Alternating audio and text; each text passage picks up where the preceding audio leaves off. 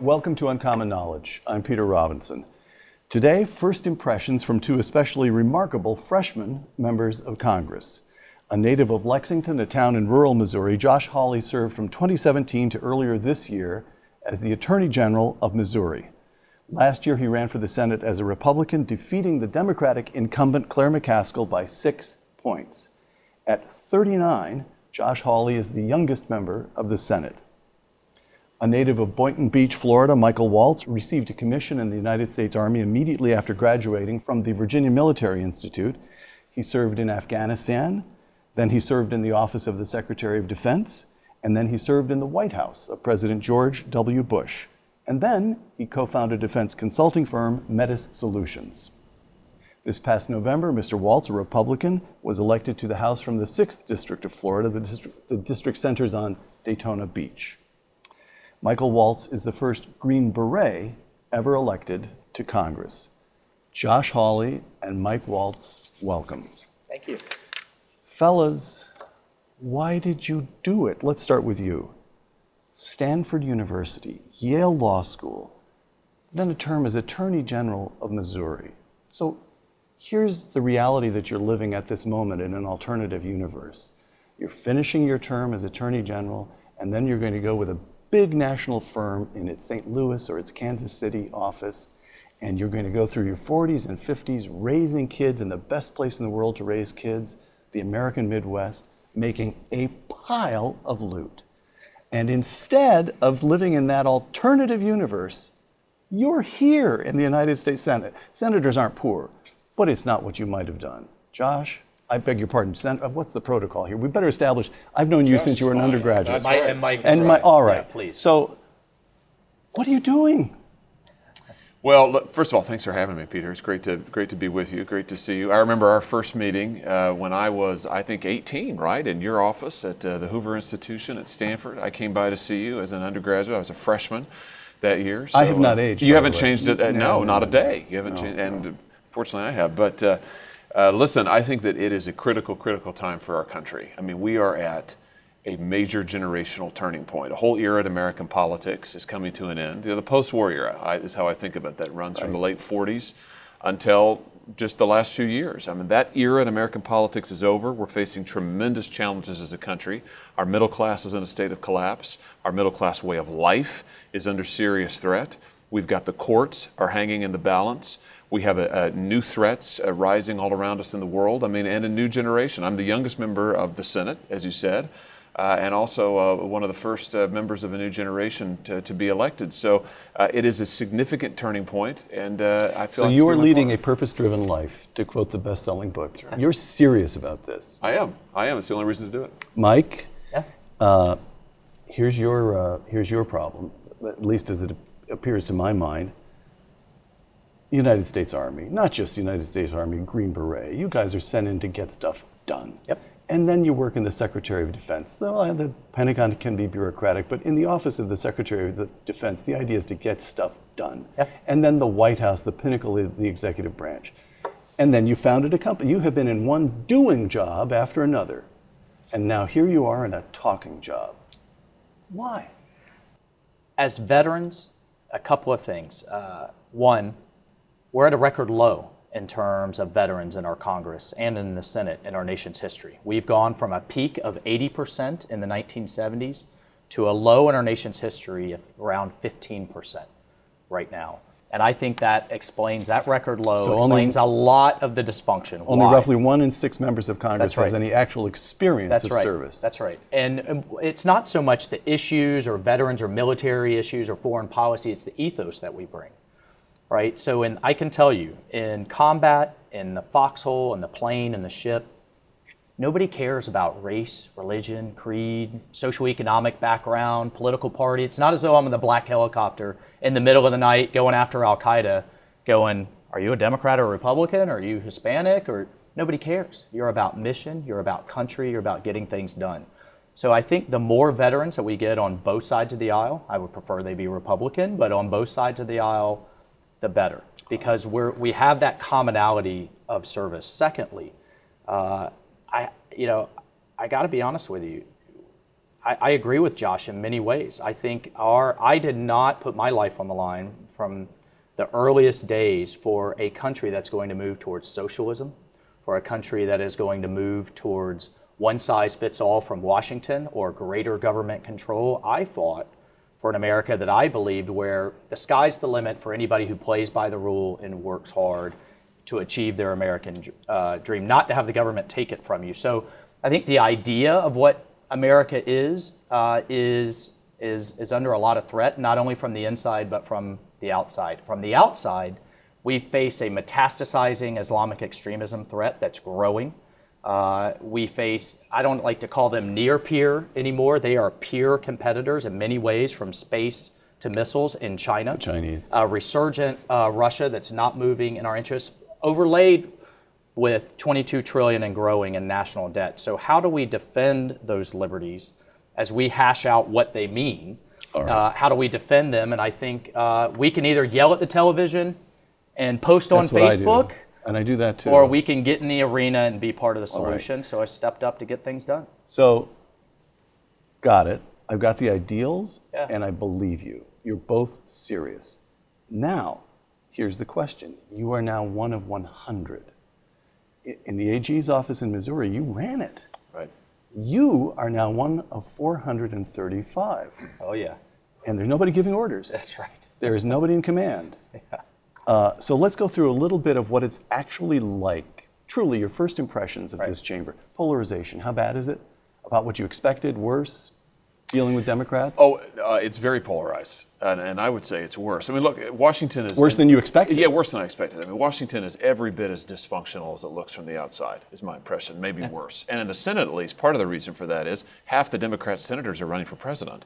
I mean, the truth is, Peter, that the Democrats would just as soon we switch off the lights, everybody go home, and we do no work for the next 10 years. They don't want to work. They don't want to get anything accomplished. They are focused entirely on 2020 and beating Donald Trump. It's all politics all the time. You talk about getting prescription drug prices down, they don't want to do it. You talk about securing the border, they don't want to do it. They just want to go out and politic, and it's a huge problem. And what about the House? It's slightly different now with the other side in the majority. They are trying to get things done, most of which I disagree with. So we've rolled out Medicare for all, which is very cleverly named because it's not Medicare at all. Medicare is government paid for health care. They're looking for government run health care, which would kick 160 million Americans off of their private insurance. So the Democrats are charging ahead with their agenda. So let me ask this question. And many of which, but I do think, I do want to make this point. I do think, particularly with veterans on the other side, we can find common ground. So has that happened? There are things, yes, it has. There are things, whether it is water issues in Florida, which is not only an economic issue, it's just a way of life issue. I mean, water is everything in Florida. Someone who grew up on the beach. There's transportation and infrastructure needs that I'm talking to people. The highway reauthorization bill is coming up in 2020. There's national security issues that we see a lot of common ground. For example, staying engaged in Syria, staying engaged against the Islamic extremist threat in Afghanistan, where I'm seeing eye to eye with a number of, there is a group of moderate Democrats who we are seeing eye to eye with. I mean, this is, I think, somewhat more unique in the House. That is, we're starting to see that fracture with many of their radical liberal colleagues. The Democrats have a decision to make. Are they going to go hard left as a party, or are the moderates going to pull away? And they haven't sorted that out at all. And you can see them struggling with that, some of them. And I'm finding issues where we can get things done with some of those more moderate Josh, what about leadership? Here, a new book by congressional expert Jeff Bergner. Actually, this is from a recent interview. Quote, authorizing committees rarely debate programs, leaving appropriating committees to find and authorize programs as they see fit. Yet appropriations committees struggle to pass just a handful of bills each year because leadership has centralized power in the Senate Majority Leader and the Speaker's offices. Their legislation is commonly written quickly, sloppily, and at the last minute. Close quote. So the real power lies in the hands of your leader, Senator Mitch McConnell, and his staff. Now, you don't want to take on your leader. Let me tell you right now, you'd be foolish to insult Mitch McConnell. But what do you make of that? Well, look, I think particularly when it comes to the way that we do the budget and that Congress does the budget, I've said this before, it's a stupid process. I mean, this is a stupid process that is broken. It hasn't worked in years. Congress hasn't actually obeyed the terms of the statute that governs the budget since 1997. I mean, that's how long it's been since they've actually completed the budget process. It's totally broken. One of the reasons it's broken is the divide that you mentioned between the appropriations and authorizing committees. My view is we need to overhaul this. I mean, we don't have to do it this way. We don't have to proceed on this basis. We get ourselves into these cliffhangers where we have these massive omnibus bills that leadership forces on you. Nobody has a chance to read it. That's stupid.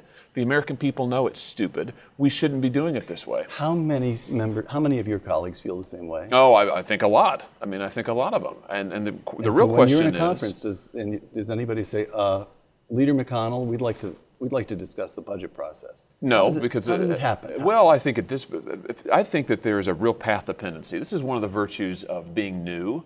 And look, I did not serve in the House, so I don't come from a legislative background at all. So I think, sometimes folks who've been in Congress a long time, they develop these path dependencies. They think, well, this must be the only way to do it. This isn't the only way to do it. Yeah. We don't have to do it this way. But Josh It's shows time we up and change the says, this is process. stupid. This is dumb. Okay. And people know it's dumb, and we should change it. All right. Can I just jump in on that? So the good news and bad news. The bad news is agreed. The vast majority of the budget process is completely broken down. One bit on of your good side, it runs through the Speaker's house. That's right, runs through the Speaker's Speaker and the bills that they've thrown out on the floor so far. None of them have gone through committee. None have gone through regular order markup. They just throw them out there.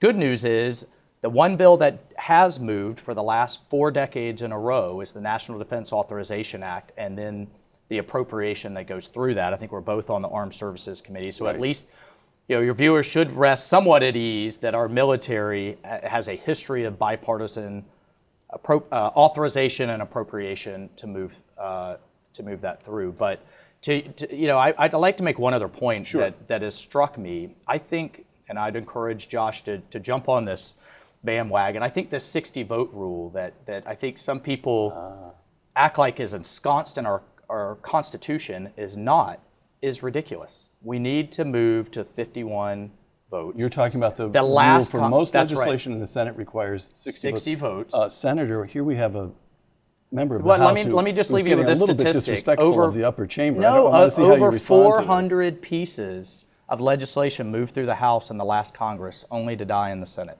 So we're really beholden to a half dozen Democratic senators who don't even really have to go and filibuster. It's just the threat of the filibuster. Right. I mean, I would encourage Leader McConnell to at least make them stand up there on their feet and filibuster, but it's just the threat of it, and it slows down. I have colleagues saying, well, I want to push this, but I'm not going to push it through. If you want to make notes on the things you're supposed to take up with the leader. In the House, they're saying I'm not going to push it through because it'll never get through the Senate, therefore we don't do it. 60 votes. August tradition of the Senate, but it is not in the Constitution. It's not. A few decades old. I talked a lot about this during my campaign. I think the way that the contemporary filibuster is done, is not a very smart thing to do. And look, forget for a second legislation, just look at the appointments. President Trump still has maybe half of his government, of his administration, open, vacant, empty. Why? Because the Democrats are stalling every single nomination. The Republicans have had to file cloture. Mitch McConnell has had to file cloture. That's when you say, okay, let's have a vote on the filibuster and actually stop it. He's had to do that 128 times on Donald Trump nominees in just 2 years. 128 times. By comparison, how many times was it done under Barack Obama? I mean, I think it was a handful. It was 12. I mean, it's unbelievable. It's unbelievable. So the Democrats have had the Senate completely tied up, and I think we can all agree that, look, let's begin with the president's nominees. There is no reason we should be doing this. Leader McConnell does not want to give it up. The counter-argument is one day the Democrats will control the Senate again. We're not going to have the Senate, unfortunately, I think the rest of history, and then we'll be in trouble. My argument is there are plenty of checks and balances between federal, state, local, the House, the Senate, the courts, the presidency. There are plenty of checks and balances against the Democrats taking the Senate and then pushing I don't bad think, policy. Particularly when it comes to executive branch nominees, I don't think there is a good counter argument, and I think that you will see. I think you will see a rule change coming in the next few months. I really do. The next few months? I do. When it comes to in this Congress, when it comes to executive branch nominees, I think people have had even the folks who have been here the longest in the United States Senate on the Republican side, I think they're saying the Democrats have abused this process beyond recognition. We have to change it. Got it. Listen, the problem of special interests. You went to Stanford. Milton Friedman, James Buchanan, these Nobel Prize winners who identified this as a permanent problem in a democracy.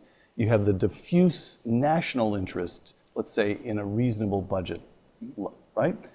But then you have special interests that are very powerfully affected by this piece of legislation or that piece of legislation. They have incentives to organize, hire lobbyists, and put pressure on you guys. So here you have, outside those windows, this town is filled. There are 535 members of Congress. There are thousands of lobbyists, and some of them are paid many million. Some of them are paid even more than you guys would have been paid if you stayed in the private sector. And they are representing special interests and coming after you. And it's just you and you standing there on behalf of the national interest, with the result that the deficit keeps growing and growing and growing. Is there a solution, just at the conceptual level, how do we solve the problem of special interests? And how do you encounter it in practice? Josh? Well, I think you have to be willing to stand up and say, I'm not going to give ground. I mean, I was sent here to represent the people of my state, to represent what is best for them and the good of the country, and I'm just not going to be bullied. Already, I have had votes already on the Judiciary Committee when I said, look, I'm going to question every nominee to make sure that his or her views are consistent with the Constitution of the United States. I'm not going to take anybody's word for it. I don't care who that anybody is. I'm going to make sure that they are pro-Constitution judges who don't believe in making up rights from the bench. And I've already had multiple groups on our side of the aisle say, no, you sit down and shut up and do what we tell you to do. And what I said to them is, that's not going to happen. I'm going to do my job. And I think we need more folks who are willing to be vocal like that and say, listen, we're going to do our jobs. I think if you got more people doing that, we'd have a better system. Yeah, He makes it sound simple. Yeah, no problem. Yeah. Look, I think if you take that approach, it is very simple. I mean, I'm representing 750,000 people, roughly, from Northeast Florida. They are the boss. I'm their employee.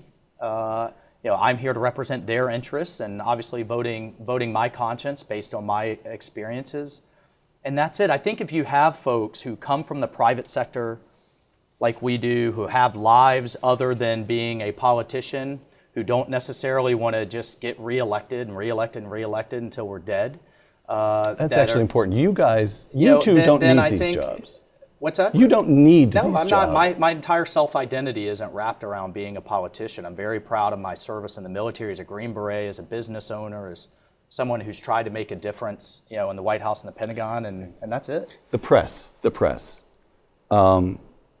You, as a member of the Judiciary Committee, raised questions, this is within the last couple of weeks, about one of the president's nominees to the federal bench, Judge Naomi Rao. In the end, you voted positively to send her nomination to the floor of the Senate.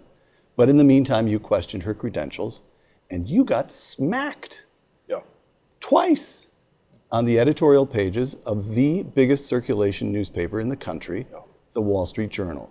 Now, I suppose you have friends, you know how to handle the St. Louis Post-Dispatch, but what does a senator from Missouri, who is one of 100, do when he gets smacked around by the Wall Street Journal? His job. He does his job, which is not to kowtow to the press, which is not to kowtow to the special interests, which is to ask the tough questions and get answers. And you know what the result of my asking tough questions was, Peter? I got answers. It took multiple tries, but I finally got answers. I got commitments from this particular nominee that she would abide by the Constitution's text, that she did not believe in this doctrine called substantive due process, which is where judges just make stuff up, that she did not believe that much of the Supreme Court's recent jurisprudence on substantive due process is proper. So that was a big deal. It took a while to get it, but I did get it. And those are the sorts of tough questions with real answers that we have a job to do. I don't care who criticizes me. I'm going to go on doing my job because that's what I was elected to do. And as you pointed out, I don't need this job. I'm not here for my own gratification. I'm here to serve the interests of the people of Missouri and the Constitution of the United States, and I'm going to do that no matter what. Congressman Waltz, you have, if any, you may have something like the opposite problem in that Daytona Beach, honestly, I don't know the Daytona Beach newspaper.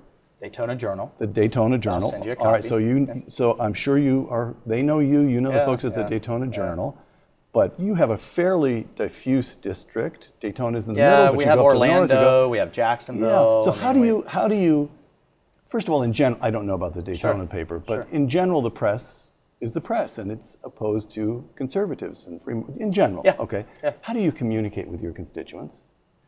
Well, one is get on the ground with them. I mean, we knocked. So you're home every weekend. We knocked over in the campaign, over 250,000 doors between my team and I. We were getting outspent left, right, and center from Bloomberg, Soros, the Democratic National Party, you name it, and we just stood on porches and said, "This is me, and this is what I stand for, and this is what I want to do."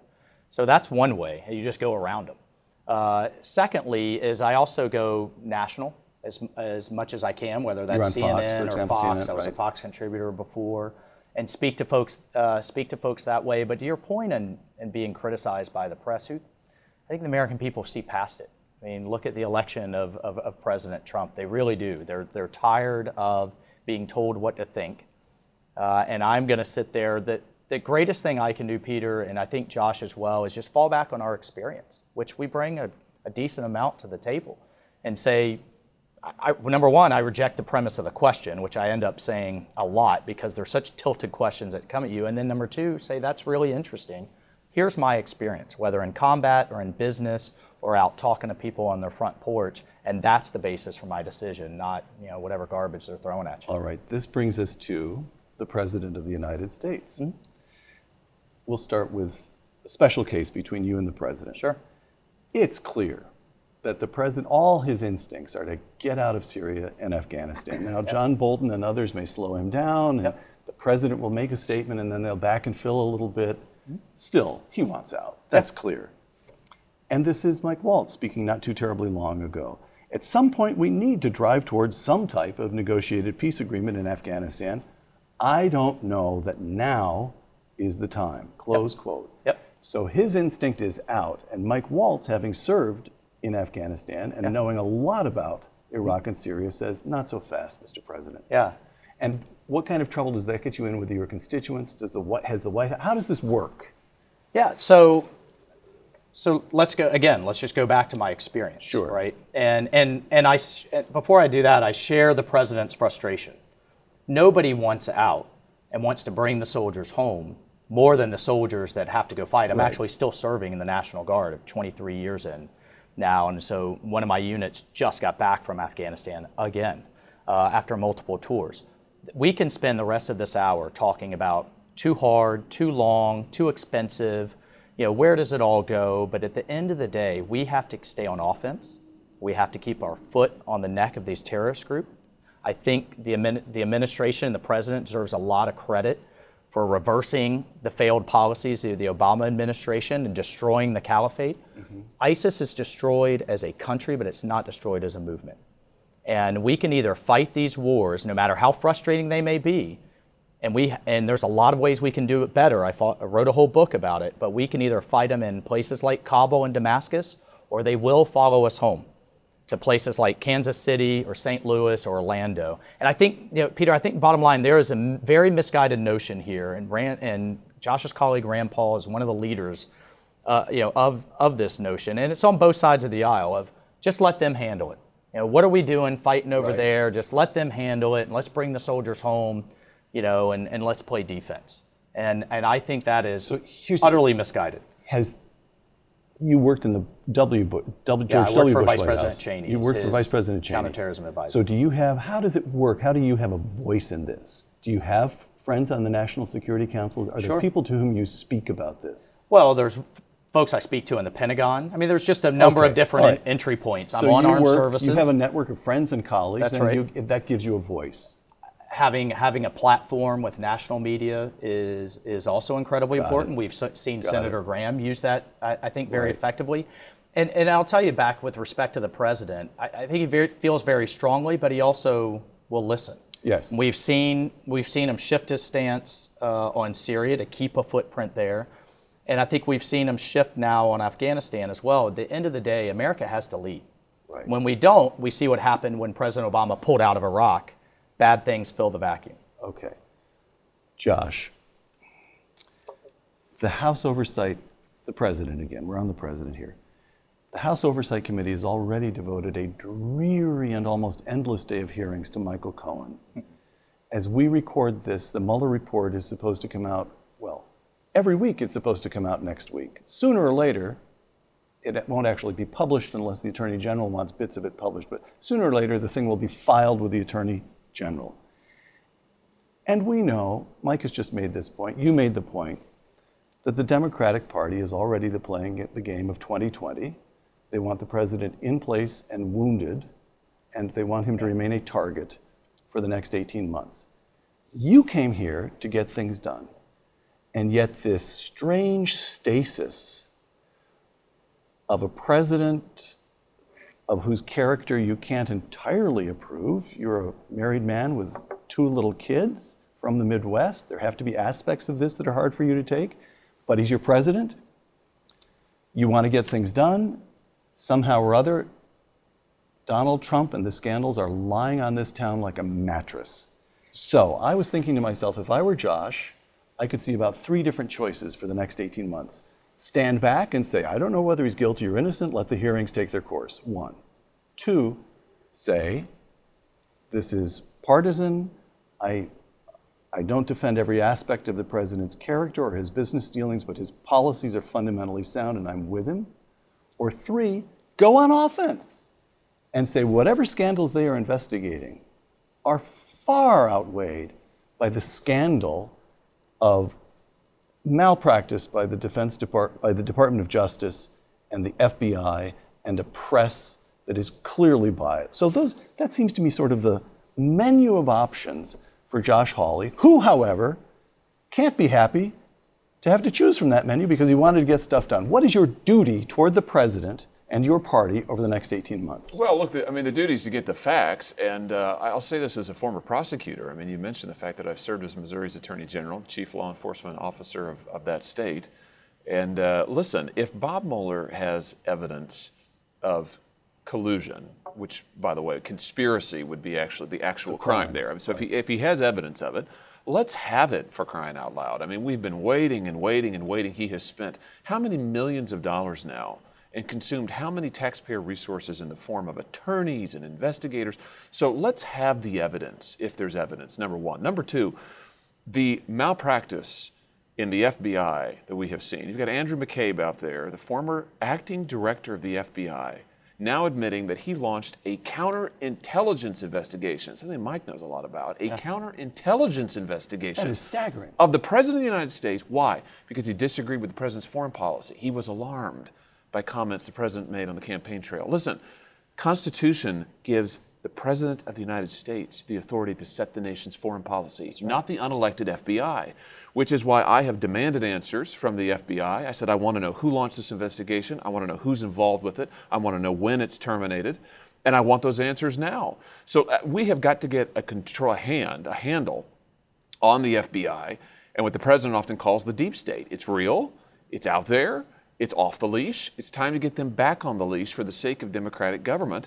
And it's time to move on and get some stuff done, like securing the border, like getting prescription drug prices down, cost of health insurance. We've got a lot to do. By the way, let's get it done. What's your position on the president's declaring a national emergency on the border? Listen, I hear all of this hysteria from the media about the president is claiming unprecedented powers. Whatever you think about it, let's get the facts right. The president is invoking a statute that Congress passed in 1976 that has been used over, I believe it's over 50 times. 56 times, according there to you the are. Journal this morning. So this is a commonly used statute. The only question here is, has he invoked it properly? The idea that, this is unprecedented, it's not unprecedented. It's according to the rule of law. So the question, if I get to vote or have to vote on this resolution of disapproval, my only question will be, does the crisis at the border amount to a national emergency? I have to say, based on the facts I've seen, I think it probably does. Peter, can I just add to Yes, that? Mike. We're right in the thick of it in the House right now. Of course you of are. this. And at the end of the day, we only have one president at a time. He's the commander-in-chief. His success is our country's success, period.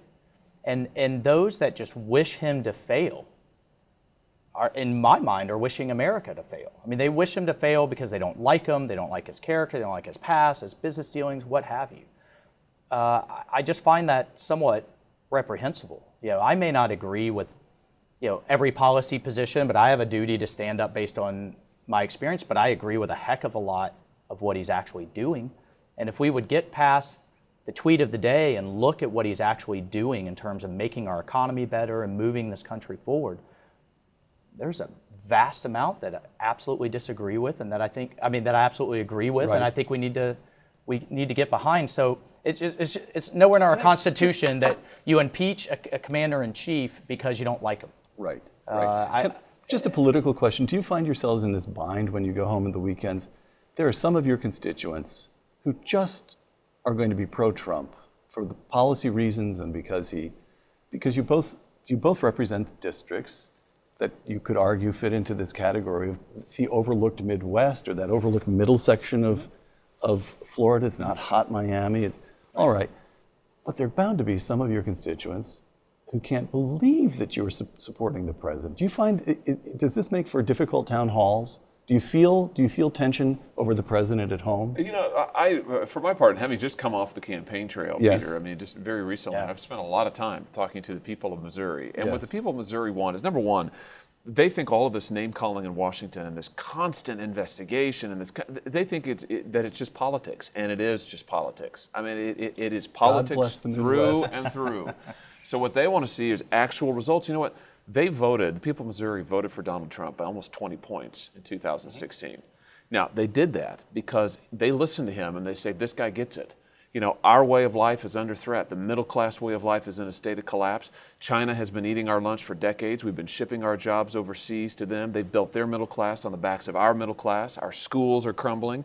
Our communities are crumbling. Here's somebody who finally says, enough of this. We're going to do something about it. We're going to fight for America, be proud of America, have a strong America.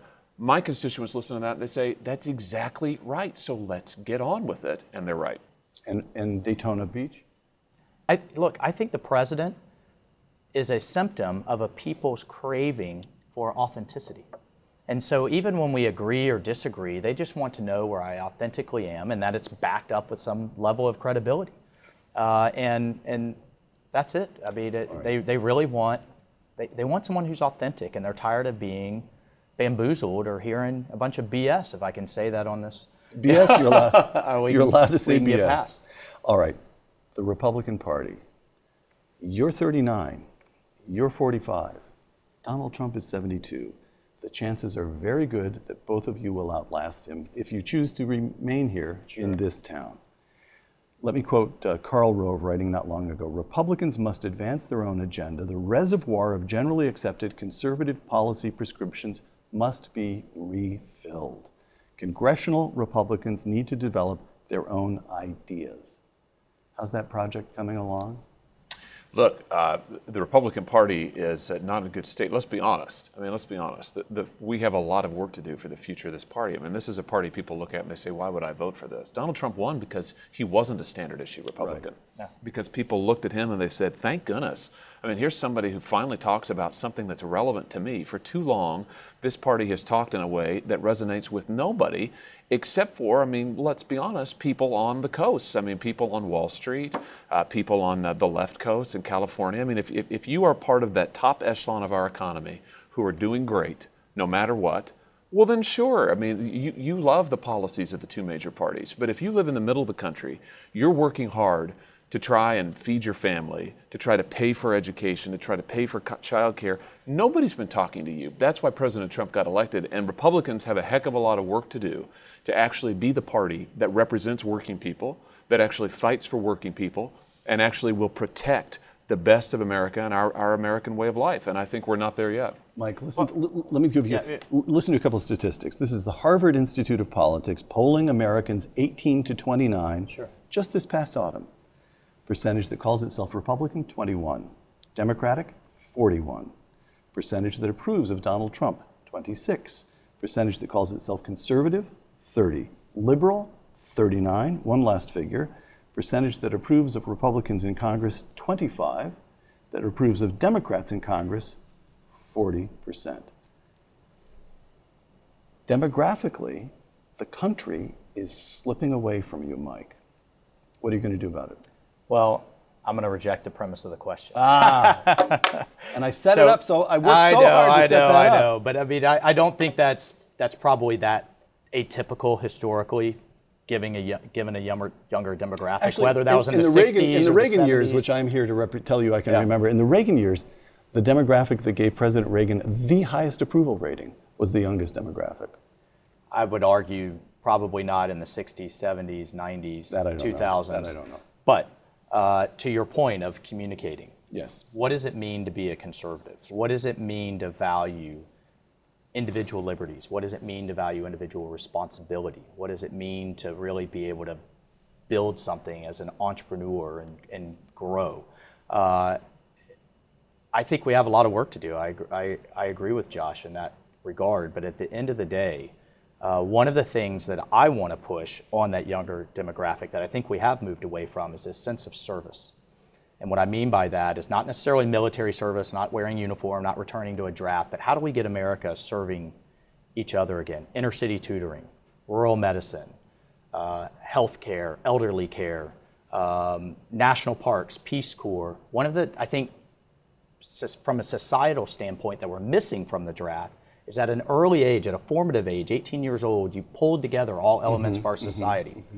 Detroit, LA, West Georgia, Missouri, and you were forced together, whether you're black, white, brown, whatever, to serve a broader cause. How do we get young people off their couch, off their television, off their video games, and serving a common cause again? And I think there's something to look at going back to national service. So, Senator, you both have said we have a lot of work to do. My question, where will that work take place? Policy committees in Congress? The think tanks? Are there enough scholars who are friendly to your point of view in universities? Seriously, genuinely. Yeah, go ahead. You may expand on that one. No, to that answer. Look, the press is against you. Universities, broadly speaking, are against you, sometimes virulently against you. Who does the hard work of refilling the reservoir of conservative policy? Well, listen, it starts with actually listening to voters.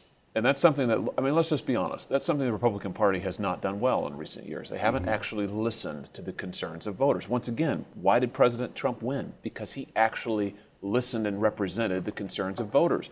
Voters are concerned about being able to raise a family. They're concerned about the power that these big corporations in combination with big government have over their lives. We haven't talked yet about Silicon Valley, but we should be very concerned about the power of these tech companies who control information flow, who have more personal private data that they collect on us than anybody in the history of the world. They exercise tremendous power over our lives. People are concerned about that. And they're concerned about whether or not we are going to be able to have a middle class in this country, or whether China is going to completely decimate it and our other competitors on the way to building their own military and economic strength. I mean, these are the things they're concerned about. And I think for too long, and I say this as a relatively young person, for too long, the Republican Party, you listen to the Republican Party, it sounds like we're still in the 1980s. The 1980s was a great time. One of the things President Reagan was greatest about was he forced the party to start addressing real people's concerns. I mean, you remember, you were there. He talked in a way different than most Republican politicians. We're due for another generational change in that way, and that's the urgent need of our hour. I just say one of the key things that we missed, particularly in the last Congress, when we had all three houses, was healthcare, and so we have this debate moving forward, and this affects all aspects of our lives: our national budget, our defense budget, everything, the cost of care. And I think we just need to do a much better job of communicating. When we say lower the cost of care, we mean it. When the Democrats say lower the cost of care, they mean for the government to absorb it. Right? And so whether that's tort reform, across state lines, portability of insurance, we need to actually get serious about putting forth some policy proposals, and I think it needs to come out of both of these houses. When you ask where they're going to come from, it's just going to take leadership to do. Congress and the Nation, New York Times columnist Ross Douthat. This is a longish quotation, but you'll both understand where he's going here and why I'm using it. Our presidents have claimed broad and ever-expanding national security powers because Congress would rather not take responsibility for anything as fraught as a declaration of war. Our courts have taken on an outsized role in debates over sex and religion, race and culture, because those are issues that most politicians are extremely uneasy debating and voting on. In some cases, Congress is ceding power out of incapacity, but just as often it's ceding by choice, deferring to the imperial presidency, welcoming the encroachments of the administrative state, and looking to the juristocracy for refuge and support on difficult and polarizing issues. It is a good word, juristocracy. Congress has been abdicating power. Article 1 of the Constitution, Congress, not 2, not 3, Article 1. Right. And Congress has been abdicating power for years now. What is the prospect that Congress will reclaim its place in the constitutional order? Josh? He's absolutely right. And I can tell you, as a constitutional lawyer, the fact that Congress has given away all this authority to unelected bureaucrats, to unelected judges, is hugely concerning. I mean, it's disastrous for our Constitution. So what's it going to take? Well, it's actually going to take some courage on the part of Congress. I mean, my observation is, in my brief time in the Senate, is that too often elected members would just rather, if it's controversial, they don't want to touch it. You know, they would rather have somebody else take the heat than have to vote on it. If they have to vote on it and put their names on the line, oh boy, well, let's find a way around that. That is not the way our Constitution is written. That is not leadership. We're going to have to make the tough choices and be willing to stand and take the heat for them. Until Congress is willing to do that, I don't see much hope for reversing this trend. So what's your sense about your younger colleagues?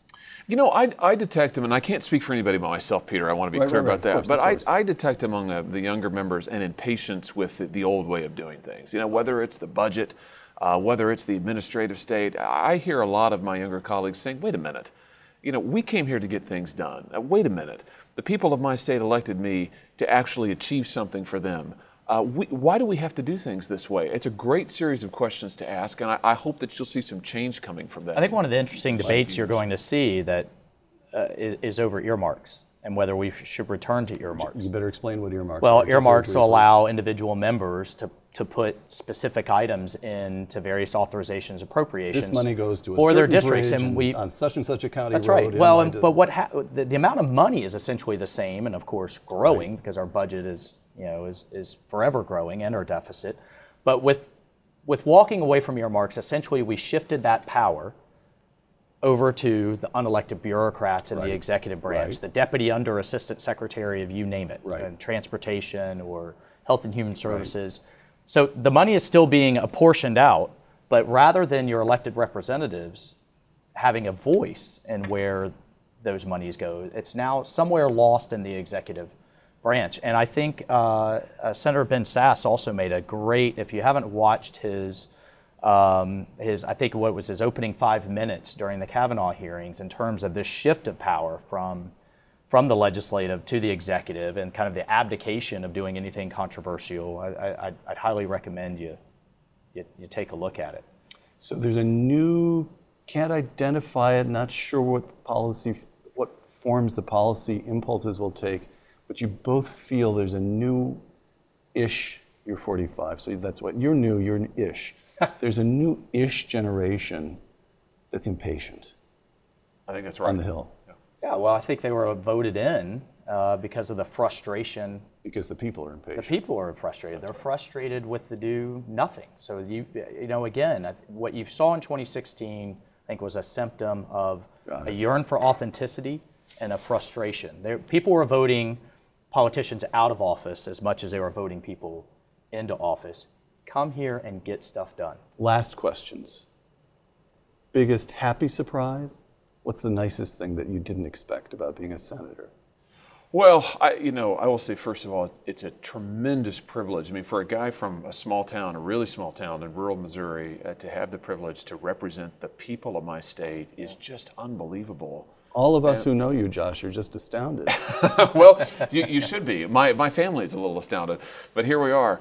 It's just the biggest thing that really strikes me as I go to work in the morning is just the incredible responsibility that comes with this, and just the incredible privilege of getting to do it. But I think in terms of a nice surprise, our colleagues in the Senate are incredibly cordial and pleasant with one another. It really is a friendly place. I think there's this great reservoir of goodwill. People want the Senate to be better. Yes, surprisingly on both sides. People want the Senate to be better. They want Congress to be better.